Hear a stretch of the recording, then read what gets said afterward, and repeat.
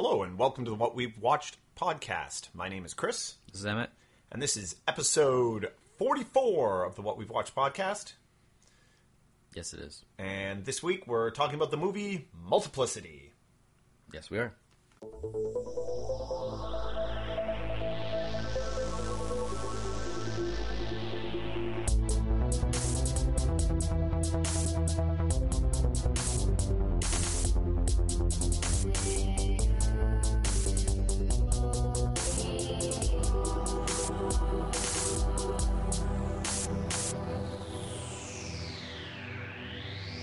So, Multiplicity. This is another, I guess, sort of similar to last week's Blue Velvet, a somewhat like anniversary. Yeah. So instead of like a 30-year thing, we've done a couple of those now. This is a 20-year thing because it's Multiplicity was released in July of 1996, so it's 20 years, which is really weird because it's like.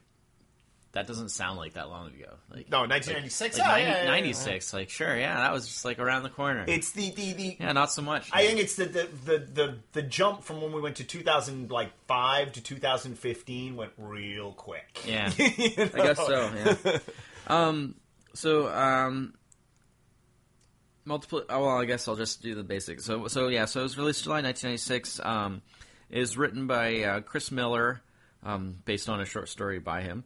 Written by Chris Miller, Mary Hale, Lowell Gans, and Babaloo Mandel, and directed by Harold Ramis. And actually, I should say, apparently, uncredited, Harold Ramis did a lot of rewrites on it as well himself. But apparently, I guess the guild rules, like when a director does rewrites on the script, it has to be like over 50% to get credit. And apparently he did about 40%, but like he did a lot of work on it. Which shows. Yeah. Well, I was going to say... It's a very Harold Ramis movie. It's basically, in many ways, like sort of a spiritual successor to Groundhog Day, which was Harold Ramis' previous film. Obviously, him being involved, a lot of the same production people... broadly similar sort of themes, although sort of certain differences on how they approach those things, which I'll get into a bit more. But obviously, similar stylistically and stuff. You got the music; it's very kind of similar. You got that George Fenton music again; it's very similar sort of style. You got Andie MacDowell in the female lead again. Oh, a lot of crossover actors. Yeah, a few. And that sort of thing. That being said, there's a lot of differences as well. Now, one thing that I wanted to address, because this actually really shocked me, because when I was looking up information about the movie, it was like a total like box office failure. And it's very generally like negatively reviewed. Really? There's really bad critic reviews and stuff. I'm fairly sure like we saw it in the theater, or it's quite possible. I know timing wise, it would have definitely made sense. I don't distinctly remember the way that I do with a lot of other films that we've seen, but it made sense. It would make sense if we had. I was just shocked to hear this because it's definitely nowhere near as good as Groundhog Day. Groundhog Day is like one of those all-time classics. I get it. Like, it's not that good. And maybe it suffered in comparison. I don't know. But it definitely doesn't deserve as negative a thing as it has. Like, wow, I didn't even realize. In a way, I think it almost would qualify as like, next week we're doing the top 5 underrated movies. And it's almost... kind of fits within that category. Wow. Because I always thought it was pretty good. Yeah. Not Groundhog Day good, but like pretty good. And the fact that it was like not only got bad reviews, but like totally flopped box office wise too. Like that really although if it was released in July, putting it as a full on summer movie, I don't know what else was released that summer, but you go in on that summer comedy angle. Yeah, usually that you're fairly safe, but I don't know. Anyways, I found that interesting. Really did not. I knew it wasn't like super highly like regarded because it's not talked about very often. People don't really reference it. But I didn't know that it was just like a total failure. I mean, like that I can understand me. there are some things about this movie that you can easily be critical about. Yeah, certain things absolutely. about this movie. But that puts it, knock a few points off. Yeah, but it's yeah, not, I think, it's not a 40% or whatever. Yeah, that's really that low. Something like that, 44 or something like that. And then yeah, like it didn't even make its budget.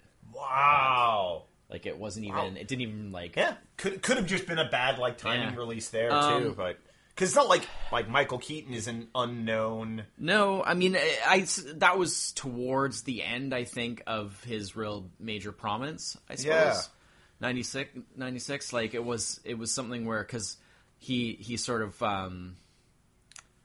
he sort of started to kind of step back a little bit and he only did kind of movies every so often and stuff.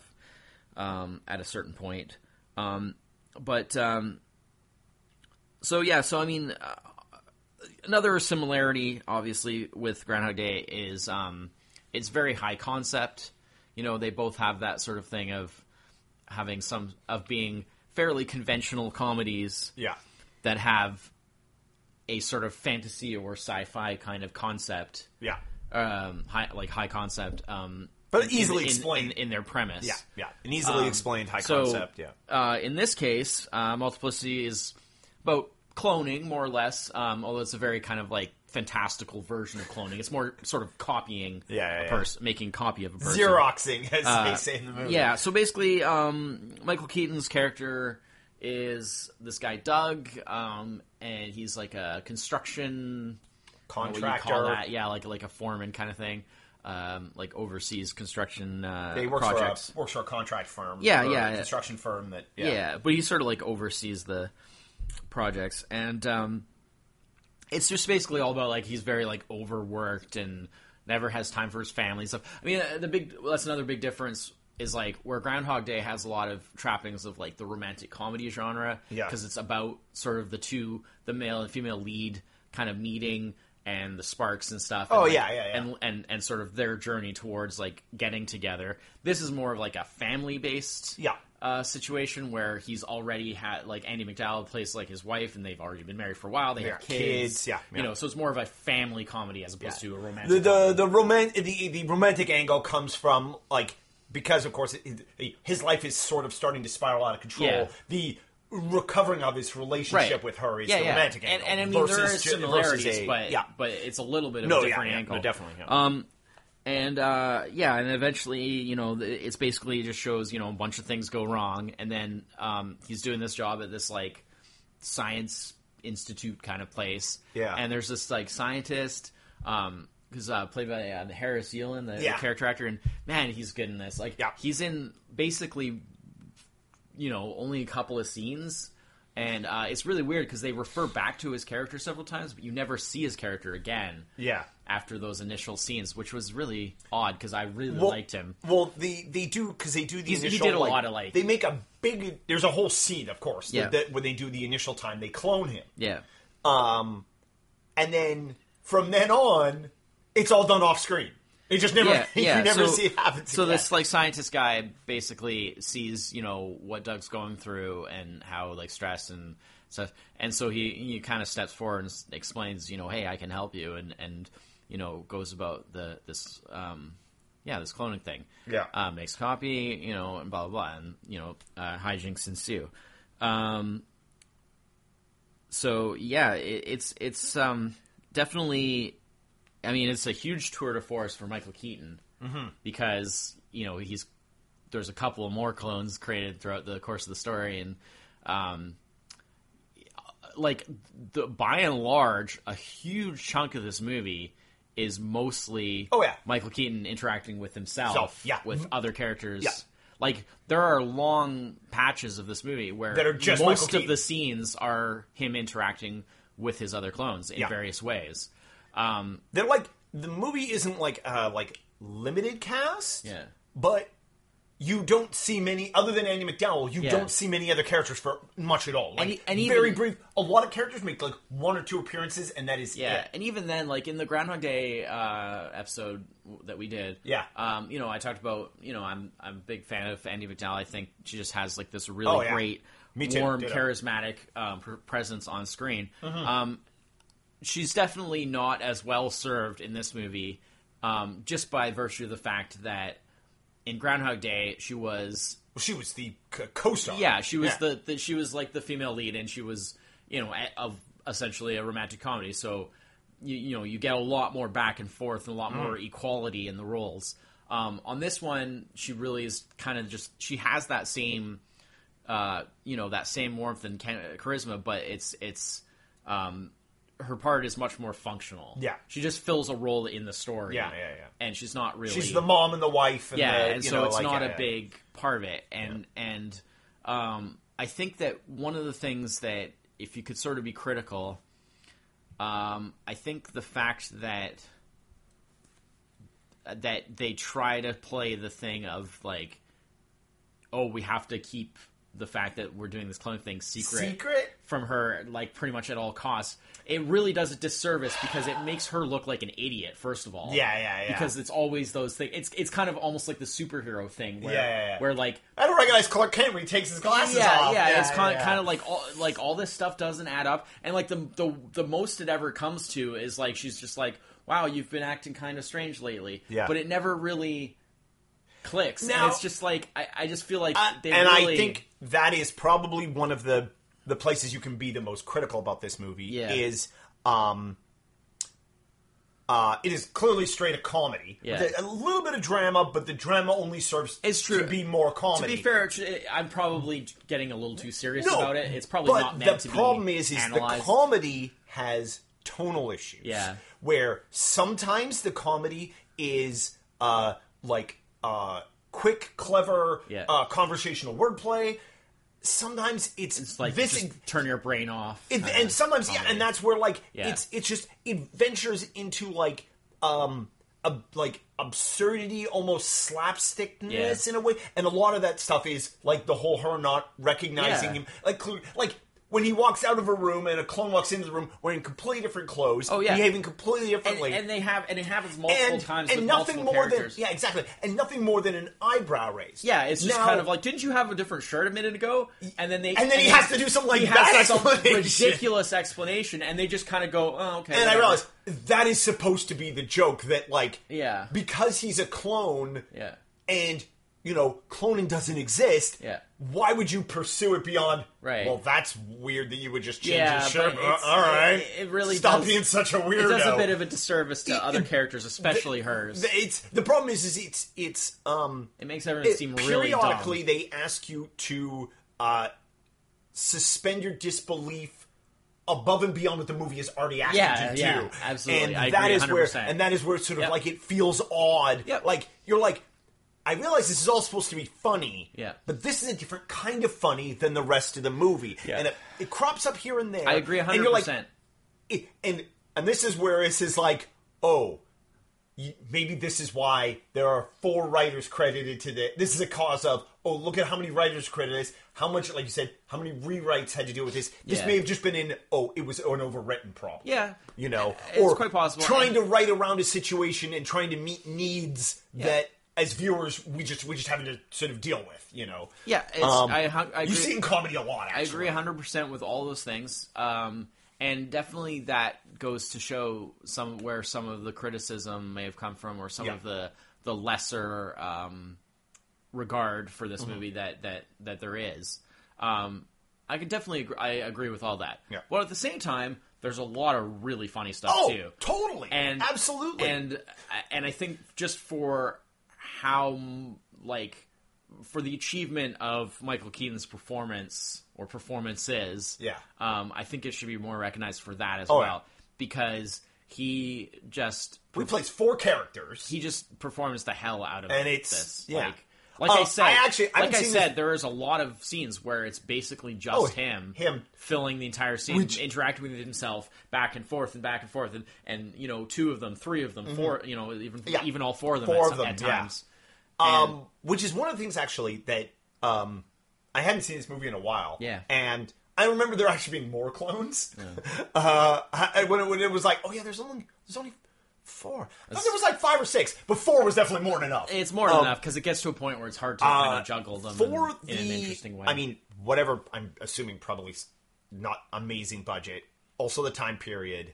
The composite work in this. Something like 18 million or something. Yeah, the composite work in this, where he's all very well done. Well, but here and there, there's a little bit of that, like, oh, the character in the background is clearly a different, but a lot of times when he interacts with himself, it is very seamless. And I often I completely, like, forgot, oh, wait, this had to be a total composite between these 3 characters. Well, I think it's because wow, they did a really good job. What they actually did is I think they did it kind of old school, and, like, I think that rather than doing, say, like a lot of blue screen, I think what they did is they just refilmed the scene over and over again. Passes. Yeah. So since it's all taking place in the same set, they would just film and then move him, and then film again and move him, so that And speaking of sets, and this is actually something that hit me, actually from the minute the movie starts, which this should also go into. This is a movie with credits start in the clouds. Put that on the list with all those other movies, like well, I mean, Groundhog Day did that. Groundhog Day did that. Yeah. There's a huge track of movies. I think Harold Ramis just likes doing that. There's a lot of like traffic shots too, which is also, you see a lot in Groundhog Day. Yeah, exactly. The credit scene on this is atrocious. Like, it feels like a TV show. Like an 80s TV show. What, you mean just like the titles? The title scene, the whole presentation. It was very just like the music, and it was so like, I was like, and this actually, I double checked. Wait, is this a 90s movie or an 80s movie? And there was something else with the sets. A lot of the sets, were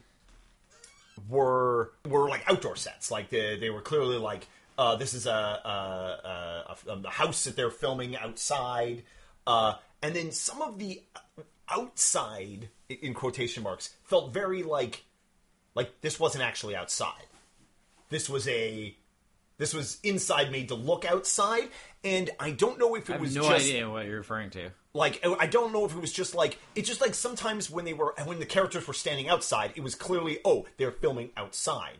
And sometimes when they were filming characters outside, it looked just like inside. Like, it looked like an inside... like a... What do they call that? Like a... More back lot than actual location. Well... But backlot's still not. I mean, backlot's no, but that's what I mean. Not so much inside, but more backlot. Like it felt very like, like the house they're standing in front of. Yeah.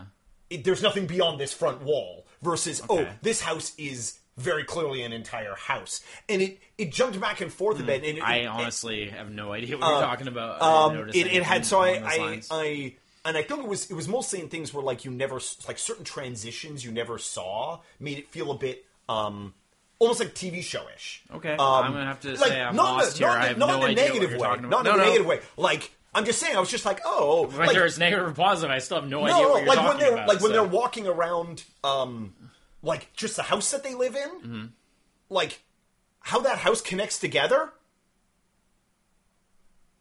Hell if I know. Like, they never show characters really transitioning from room to room. It's always like...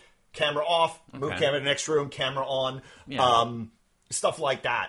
The garage house. I'm sure the house was sets. Oh, yeah, but but then when they're the interior of the house, the interior, but it was just an interesting thing, which it just sort of popped out. Didn't notice any of that, but I mean, I take it for granted that usually in movies like scenes in like. Interior, yeah. Where it's like in a house or something, and it's like a family. It's the family house or whatever. Yeah. It's 99% of the time sets. It wouldn't even occur to me that it would be anything else. So I don't know. I guess it's just I look at it differently. But it was more just nothing stood out like that to me. Yeah. It was just I think it was just from like sort of screen to screen transition. But Yeah. All right. No, it was just something that sort of for some reason I wish I could understand notice, what you're talking about, because I honestly have no idea. But anyways, I got sidetracked from... Just looked like a normal movie of its type to me. But then I got sidetracked from what my original, what I was thinking is this movie definitely feels... it had a much more... and maybe this actually is sort of the comedy part of it, had a much more late 80s or early 90s like comedy feel to it. Or like just general feel to the movie than a late 90s movie. But then again, it's one of those, maybe I'm just thinking, well, I mean, this movie's 20 years old, not 10 years old. Yeah. You know, like, if I went back and watched other, like, mid-90s comedies, I'd probably be like, oh, wait, never mind, this totally fits in. Yeah, it's pretty much. Yeah. But it felt like, because Groundhog Day was a couple years earlier? 93. This felt older than Groundhog Day, to me. Like, in terms of, like, the presentation of the comedy and if that's stuff. Your feeling, it's valid that it's a feeling. No, it doesn't really just odd. It was represent any kind of reality. No, I'm just saying, it was just odd watching it and going, I did like a double take, like, this is 96. Okay, this isn't like early 90s. This is a 96 movie. Okay. Yeah. I'm just wondering if maybe that was something else that other people felt that way on why maybe it didn't review so hot. Maybe, yeah. But no, to go on what you were saying about Michael Keaton playing all the roles. So, I mean, a lot of why it matched up well and stuff is because that's just something that he's really good at. Yeah. One of the things that I saw, like, in the trivia thing about it was there was, like, a shot where one character tosses, like, a beer to the other, and they were talking about how they had a... when he's the one catching it, they have a double... throwing it to him. Okay. And then when he's the one throwing it, he's throwing it to a double. To a double, yeah. And they said that originally they were going to have, when he tosses in the air, the beer can was going to become a CG object so that they could control... Well, like, obviously the arc so and the that entry everything point would match up. Entry and exit point. And they said that that Michael Keaton threw it and caught it so consistently that even though he was doing it at two different times, it seamlessly worked. They didn't have to CG it. They used the real thing, and it was like the crew was just like blown away, and they like referred to it as like, you know, the miracle throw and catch or whatever. That's awesome because it literally matched perfectly. You know, even though he was doing it at two different times.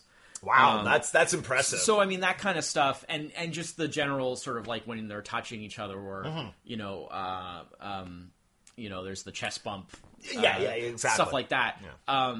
I think part of that was just because that's just a skill that he's got the ability to just like consistent. Replicate the same thing. Yeah, he's very consistent with that, and knowing like where exactly he needs to be and where and imagining where the other. And so because you can totally imagine, because I mean in movies prior to this, like specifically 70s and 80s movies with like identical twins and clones and stuff like that, where one actor's playing everybody, where they do things like crazy focus changes to like if they couldn't. Well, they keep them very separate usually. Exactly. Yeah. You know, or like have that split screen in the middle. In a pre-CG days of like, for example, like throwing the beer can, they would do like focus in tight on the flying beer. Yeah. Pull out. Catches, so this way that becomes something along those lines. You end up with like really ridiculous stuff just to edit some around sort the of fact elaborate, that the actor can't do the well, it's difficult. It's difficult to match that up. So, I think probably. Although it's really cool to see like later when there's like 3 or 4 of him interacting with those. That's really cool, but I think probably my favorite scene in terms of the close interaction is still that sort of I guess it's not the first scene, but it's the first scene when Doug and 2, like the first clone, get back home. And they go into like the above the garage, suite and stuff where 2 is going to live. And that whole scene of just where it's just the two of them interacting for the first time. Yeah. I think that's probably like my favorite. Like, I think it's just really well done. It's very natural. At that point, there haven't started to emphasize the personality differences so much. No. right? Because later on... It doesn't become apparent sort of until a little bit later. They diverge the clones so much so that it's very clear which one you're dealing with at any given time, which is another sort of potential criticism because it doesn't really make a lot of sense that they end up being such different people. Because the idea is that they're supposed to be identical to the point that they're created, and then that's where they have different experiences that will form, different memories and things like that from that point on. But they're still essentially the same person, and the fact that they're so different, they clearly went the route that each clone emphasized an aspect of him, because the first clone was his work side and work and one more sort of macho. The second clone was like his more like I want to stay home, take care of the kids, look after the house guy, more sensitive, and then. Number 3 is the copy of the copy. So you don't use Xerox doesn't come out when you make a copy of the copy. It's not quite as sharp. So I mean, Steve. That makes sense. Obviously, like such as these things go. But especially with 2 and 3, the fact that 2 and 3 have such different personalities doesn't make a lot of sense. No. But from a cinematic point of view, it makes perfect sense because you have to be able to clearly know which is which as an audience and very quickly identify with oh, that's the one that's like this. That's the one that's like this. That's the original. They're not trying to trick the audience where like the audience is not clear on which is which at any given time. They want the audience to always know which is which, and the comedy to come out of the fact of how different they are. Even though it doesn't really make a lot of sense. But that's another one of those suspension of disbelief things that the movie does ask you. It's a comedy about cloning, the movie does ask a lot of the audience to some degree about that, and that may again be where some of the more harsher criticism comes from. I'd say definitely it's not the tightest work in the world. Like it could be seen as a bit sloppy in some ways. But again, like I say, it's a funny concept. Exactly. It's got a great performance by Keaton. Has some really good smaller performances. Eugene Levy is really funny. John Delancey is funny. There's Occupado. There you go. We've been saying that for so long you'd forgotten that it was from this. I didn't actually remember. I think the only reason that movie. I always remember that it was from this is because I've seen this movie at a more regular rate. I've seen this movie every couple of years, kind of thing. So that's probably the only reason I remembered. But we quote that all the time. But I just, I would definitely agree. It's, I'd say like maybe, 50-55%, maybe at least above that halfway mark. It's C+, B-, whatever. It's an enjoyable movie. It's a kind of movie like I would recommend definitely to do you like Michael Keaton? Do you like movies that are funny? I would recommend it to that person. Like, you have not seen this movie, you should see this Especially movie. Michael Keaton, because it really showcases his talents in a way that there isn't that many movies that do so. I mean, he's done more recently. Obviously, there's been a bit of resurgence in his career with, getting a lot of acclaim for Birdman and things like that. But I mean, a lot of his more recent stuff has been pretty firmly in the sort of drama sort of category. Which is fine. He's a very good actor. And it's funny because it took him a long time to sort of be recognized as a dramatic actor. He started off comedy because he started off like pretty much all comedy and often like very kind of like wacky, not wacky maybe, but I mean very off kilter kind of comedy. Beetlejuice,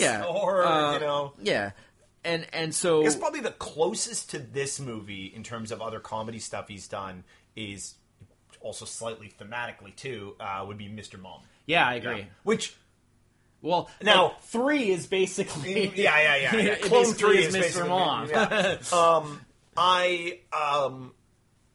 Well, no, because 3 is good at being at home. Okay, fair enough. But what I mean in terms of like the role that he fulfills. No, I have not seen. It's been a long time since I've seen Mr. Mom, so I can't say if it is a better movie than this. Mr. Mom would be like a hybrid between like the original and 3. I can't say if Mr. Mom's a better movie than this. There's another one though that like you Michael Keaton was in this movie called Mr. Mom from early 80s, I'm guessing. Yeah, probably maybe mid 80s. Mid 80s. And like nobody's heard of that film. Like, no, I mean I remember it being talked about a lot, like when we were young. But oh yeah, like my parents, like I saw it because my parents pretty saw much it, after he did after he became a much bigger mainstream name with like Beetlejuice and then Batman. Yeah. Nobody ever really talked about his early stuff. Yeah, 80. And Mr. Mom was 83. There you go. Yeah. So early mid. Yeah, I mean like he came out of the gate doing stuff like that, and then once he did Beetlejuice, that was big, and then Batman was huge. So it was like, yeah. After that, nobody really talked about his early stuff anymore. No. Yeah. Okay. There we go. Mr. Mom, 85% on Rotten Tomatoes, so a significantly higher rating for Mr. Mom than double than almost. Yeah. Yeah. Wow. So fair enough. It's definitely, I can see where mixed things would be justifiable, but I definitely don't think it should be as hated as it is. I think. Yeah. I think a lot of people, I think, probably just haven't given it a chance since it was out. Yeah. I think it's really funny. I think for his performance alone, it's worth the look. Mm-hmm. If you're of a certain age, similar to ours, like, and you remember a lot of '90s movies, like you'll remember a lot of the supporting cast, like, or people that you used to see all the time and stuff, and just the style is similar. Yeah. Another scene I really, really liked that I want to mention. There's lots of good scenes in this. Yeah, exactly. And I mean, we don't need to get into a whole thing because we don't really do that anymore about like breaking down scene by scene or anything. Mm-hmm. But another one I really wanted to mention because it was really good and sort of brought in a bit of the farcical kind of aspect is the restaurant scene. Oh, yeah. Because that was a point. That was a time where the whole sort of like mistaken identity of like thinking one clones. So that's the first time it really rears its head. I think that the first time was actually when he goes to work. Oh, right. He comes in the meeting. He comes in. Are you in the meeting? Already there. That's the first time. I got to go back out to my truck. But the restaurant scene I thought was really well done. And there was just some really hilarious, like, I think the note I put just to remind me to talk about the restaurant scene was I just put restaurant hijinks. Yeah, because that's very like. Oh yeah, super. The whole like dunking his head in the sink, holding his head what, underwater. You've never seen a man wash another man's face? Yeah. Well, because some other guy comes into the men's room. Yeah, like the concierge comes in. He doesn't want him to see that they're the same person or that they look like the same person and stuff. Yeah. And it's so ridiculous.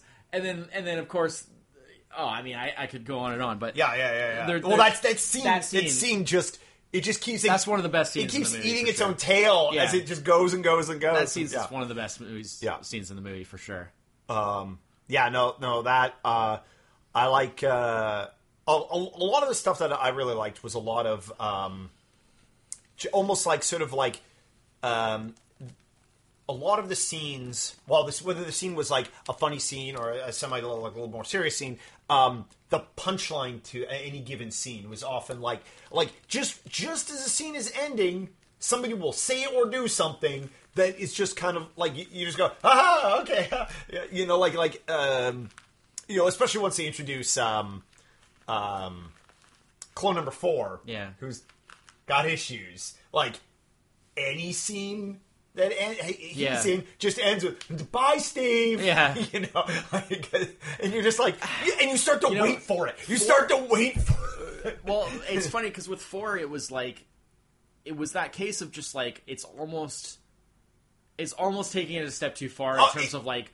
Oh, that's just too silly. Yeah. But then, that's what at the same time, that's the reason I thought a lot of the stuff he does is actually quite funny. It's like I find myself laughing at it in spite of myself because I'm like, I know this is really dumb, but it's funny anyway. Dumb. Yeah, and I think part of that again is just because Michael Keaton just tackles it head on and gives 100% to it, and he just kind of embraces it and goes for it.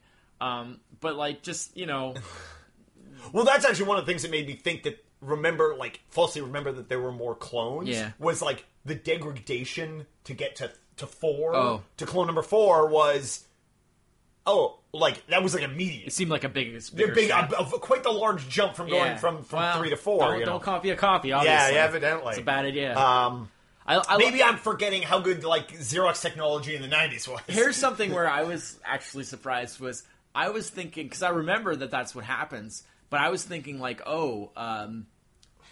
they must have like tricked the like scientists or something, and and they explain it's like it. They straight up say that the scientist guy like actually wanted to do it because it's so experimental to see what will happen when you copy a coffee. Well, that's actually I think what we were watching. They said like, oh, he loved it. Well, we were watching like, this. Oh man, either me or Laura brought up like, wait, the scientist is just letting them clone themselves? And, like, then they immediately explained it. We were like, oh, okay. It seems a little bit, unethical, unscientifically ethical. Straight from the first attempt, this guy clearly has, like, this scientist answers to no one. Like, he is clearly... He just does whatever he wants. He's clearly a mad scientist who doesn't... It's awesome, though. Well, he started off, he's cloned himself. But he's cloned his assistant. Yeah. But he's so chill. There's no checks and balances. Like, it seems to have worked for him. He's so chill, and he's so, like... I mean, everything is worked perfectly for him. All the absurd behaviors and premises in this whole thing, the fact that this scientist has 2-hour cloning technology...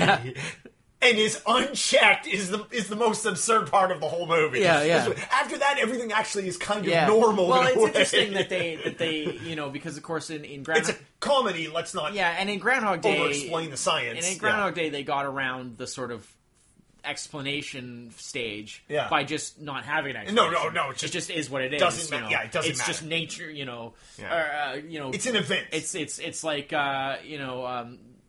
it's. GTF, it's God, time, or fate, as they used to say in Quantum Leap. Exactly. It's like, what's leaping him around in time? It's God, time, or fate. It doesn't really matter. No. And Groundhog Day kind of followed that, where it was just like, it's the effect that the premise has, not the reason for it. No explanation would either be satisfactory or not sound hokey. So they just went kind of silly, And this is, sort of in the same ballpark where, we can clone people. Don't ask how, we'll kind of show you, but it doesn't really look like it. Oh, well, the sequence is hilarious because doing all the stuff like cutting from like when they take the blood sample and then the blood sample is draining into the machine, which then cuts immediately to the coffee draining out of the coffee machine and stuff. Like they do all these little... There's one of those things. Like the whole cloning sequence... It felt like that's a very 80s style science thingy. The monitor is showing funny. Just like kind of nonsense. Yeah, it's total nonsense, but it's funny though. I thought it was funny. No, it was good. It was, and I think that's one of the things. Like early on, this movie sets a tone, and then that's why when things don't match that tone, they become very obvious. I agree. One of the big things is. It's probably been 6-7 years since the last time I saw this. I've seen it a number. I saw it like kind of frequently before that, but I honestly could not remember if Annie McDowell character ever found out about the clones or not. No, and I think had she found out, like say near the end or something, I actually think that would have been better. Rather than it just, I feel like the way they it was weird. Well, it feels very like it kind of feels weird, forced, but also not like. But it feels weird because like the whole thing is about like him basically realizing that it's up to him to sort of fix his life and his relationship with his family and stuff like that, and that the clones don't really help in the end. It's him that has to step up and make those changes in his life to make it work and stuff. I mean, nobody encounters the clones other than him, and I guess the scientist. Well... Oh, no, that's not true! Other than in the sense that, like, when the clones go out to stand in for him in his life. No, but I mean, like, nobody encounters more than 2 of them at a time. Yeah. Other than the very end when, what's his name? His concrete guy, played by... Yeah. Comes in and, like, he's from L.A. He just whatever. They just kind of... he just sort of accepts it. All right, fair enough. Which leads to something I sort of briefly came across, and unfortunately, that end thing can or cannot, that final sequence where they fix up the house, can or cannot necessarily support this. But I read an interesting theory about the movie where there is no scientist, there are no clones. He just kind of has a breakdown, and thinks he's duplicated himself, starts acting like erratically depending on the situation he's in, and uses that as a coping mechanism to get his life back on track. Which, I mean, clearly it's not what the movie's about, but it's an interesting concept in terms of... well, the only problem with that is no, there are flaws to it. Like, there are clearly sequences in the movie that could not exist if there was only one of him. Right. You know, where he's clearly doing two things at a time. Yeah. But it all depends on who's the narrator in the film. Well, and is Michael Keaton the narrator? Yeah. Is he an unreliable narrator? Right. At which point... Okay. You know, but I mean, I thought it was just an interesting theory. Like, oh yeah, huh. I mean, clearly that is not the case. Yeah. But it would explain away the things like 2-hour cloning. What? I think it's reading way too much. Oh into no, it. no, I think, of course. It's just kind of a slightly silly. Yeah. You know, high concept. It is. It is. I think good thing about this movie is. Not a good thing about the movie, but I think this is compared to say a lot of comedies that this movie could have been like. It falls into the Groundhog Day category of this comedy can be enjoyed by anybody. It's like family. Yeah. It's like pretty much family friendly. Probably even more so than Groundhog Day. In some ways. I mean, it's probably PG. Mostly just because it feels a little bit less adult. Yeah. Like it wouldn't be as confusing in terms of appeal. Exactly. Like I think that the goofiness of it makes it more appealing. I don't think Groundhog Day is more adult in like content or anything. Yeah, but it just in terms of, I think that Groundhog Day is more about adults. Yeah, being adults, kind of. Not as much for like say a kid to latch onto while watching it. Yeah. But I mean, at least with this one, you have like the kids, and you have I mean, we saw Groundhog Day when it came out. You have Thor who acts like a kid, exactly, like a child. You know, I mean, we saw Groundhog Day when it came out, but it was. I mean, we were clearly already teenagers by that point, so you know. I don't know. Yeah, if I had been 8 the first time I saw Groundhog Day, I don't know. But I mean, I appreciate Groundhog Day more now. Oh, for sure. As an older person, because I can definitely see, I can relate to it more in terms of the idea of being stuck in a rut. And, just as an adult, it's hard to sort of think about like, changing your life, because you just get so accustomed to like, life is what it is, and it's like you can't really change it, and in a way, these movies share a similar theme. Exactly. There. That's what I was saying, is they have broadly similar themes in some ways, although they approach it in very different ways. Anyways, but it was good to watch it again after not having seen it for quite some time. Probably don't need to watch it again for a while. Quite a while longer. Also, good to be reminded of this movie, so I can recommend it. Yeah. But I haven't seen it in quite a while. Like, I haven't seen it in probably the longest stretch that I've ever had. Yeah.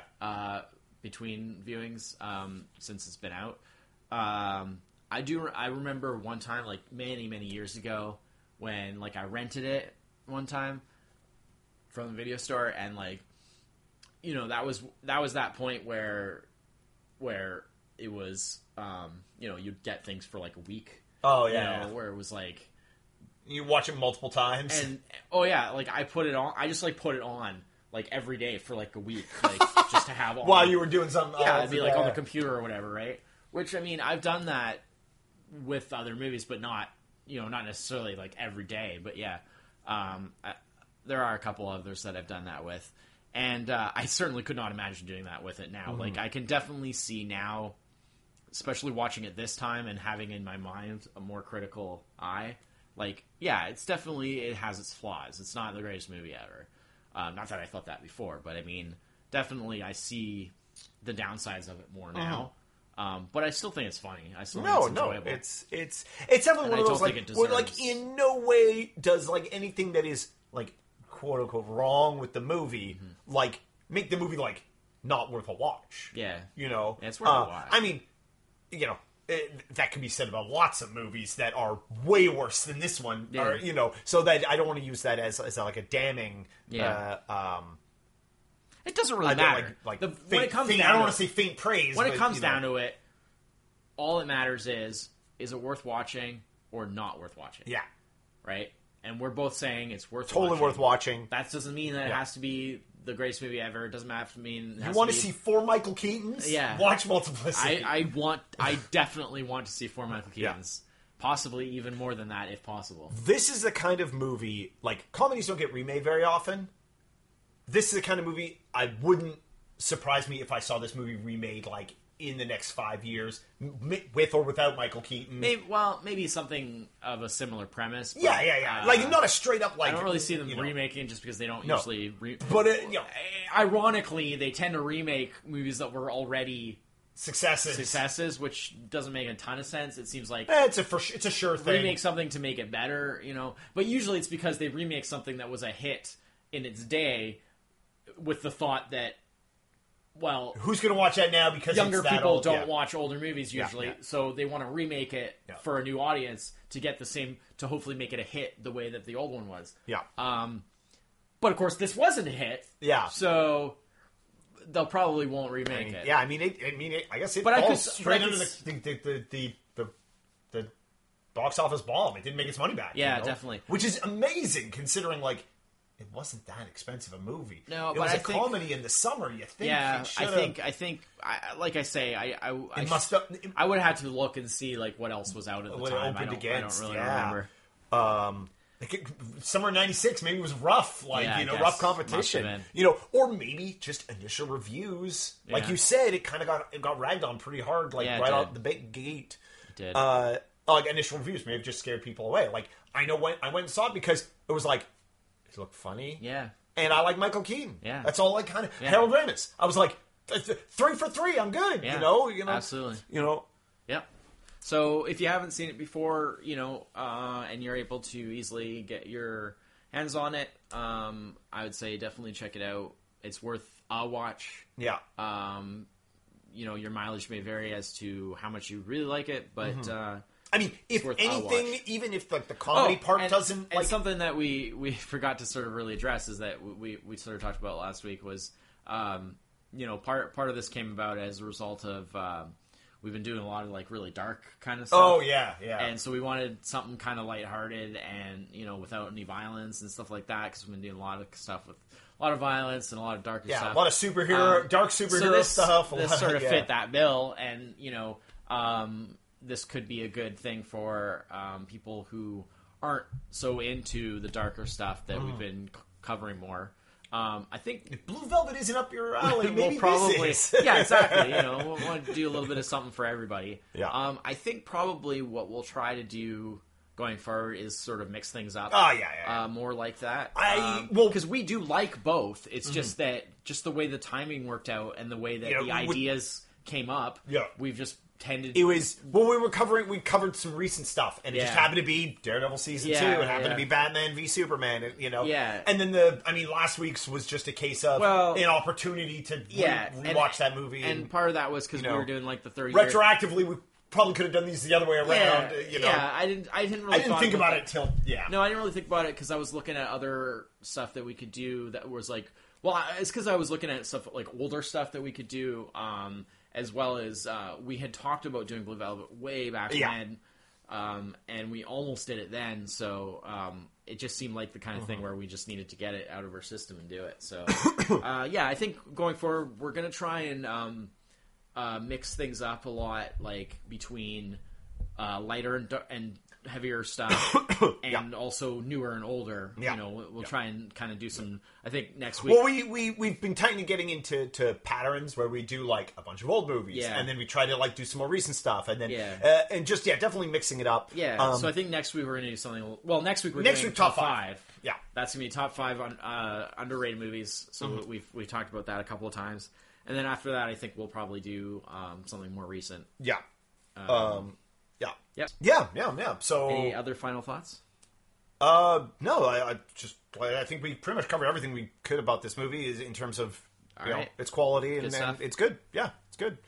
I think even if the comedy part of it doesn't really get to you. This movie's worth a watch. The very least, just to see Michael Keaton's playing against himself. He's great. He's great. And like I say, like what's probably crazy one about of one of, if not the best character playing multiple versions of himself, interacting with himself. Well, I think especially because there's so many scenes that are literally just him. Just him, yeah. And no, doesn't have to rely on any supporting characters. Which is amazing when you think about that. Yeah. Like, it's very natural when you watch the scenes because he plays very different versions of the character. So they kind of all feel like different characters to a large degree. Yeah. But when you stop and actually think about the fact that, like, wait a minute, this is the same actor doing this multiple times and then having to, go back and be, interact with himself. Like, it's very... It's very impressive. Yeah, and not being green screen, not CG, nothing. It's very good. Yeah. So multiplicity. We both like it.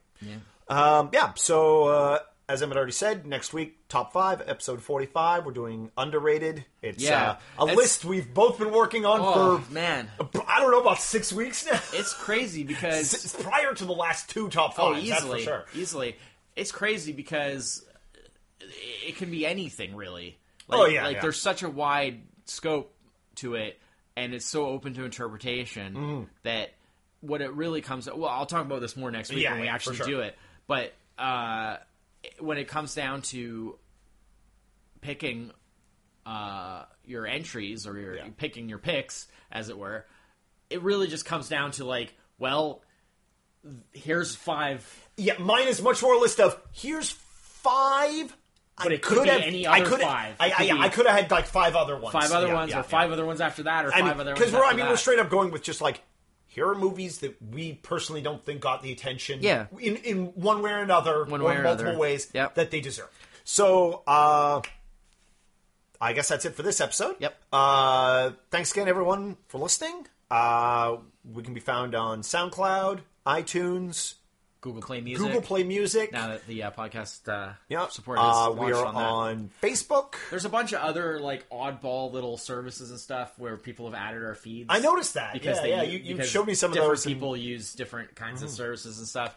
And I mean, and if you just add the feed to that, then it shows up on that. However you're listening to this, if you want to just recommend us to anybody, you can either the SoundCloud or just straight up just Googling what we've watched podcast will bring any of those services. Now it does. Yeah, finally it does. We're not like on the second page anymore. No, we'll come right up. The big part is really getting the word podcast on the end there. Yeah. Because Google likes to just take what we've watched and just sub out a bunch of words and give you other stuff. They put the word podcast in there for some reason. No, what we watch podcast will bring it right to us, no problem. It's very Google friendly now. So, feel free to like and comment on the episodes in both SoundCloud and on Facebook. Yeah, on any of those other things. Yeah. I also wanted to quickly mention that because we just sort of naturally have tended to keep things fairly family friendly. Oh, yeah. I did remove the explicit tag from the feed. Because it was there originally only just as kind of like an assurance of like, well, we don't know exactly how we're going to approach this. I sometimes have a potty mouth. Well, I mean, but we're regular people. And I just was like, I didn't know exactly how we were going to approach this and what kind of level that we were going to aim at and stuff. So I wanted to basically just be like, just in case we mention anything that anyone would have issue with, I put it there. But we just very naturally went into a pattern of keeping things very friendly. I am actually super surprised about that, but it worked. So I was just like, there's no point in having it there. That's good. So I thought that, for some people who might be hesitant about, like, oh, I don't know, because it's got this tag, like... Now you can listen to us while the kids are in the car. Yeah, for the most part. So maybe not some of the older episodes, but... Yeah. So, yeah. All right, excellent. So looking forward to next week and some of the other upcoming stuff. Very exciting. Yes, for sure. So until then, I'm Chris. This is Emmett. Cheers. Bye-bye.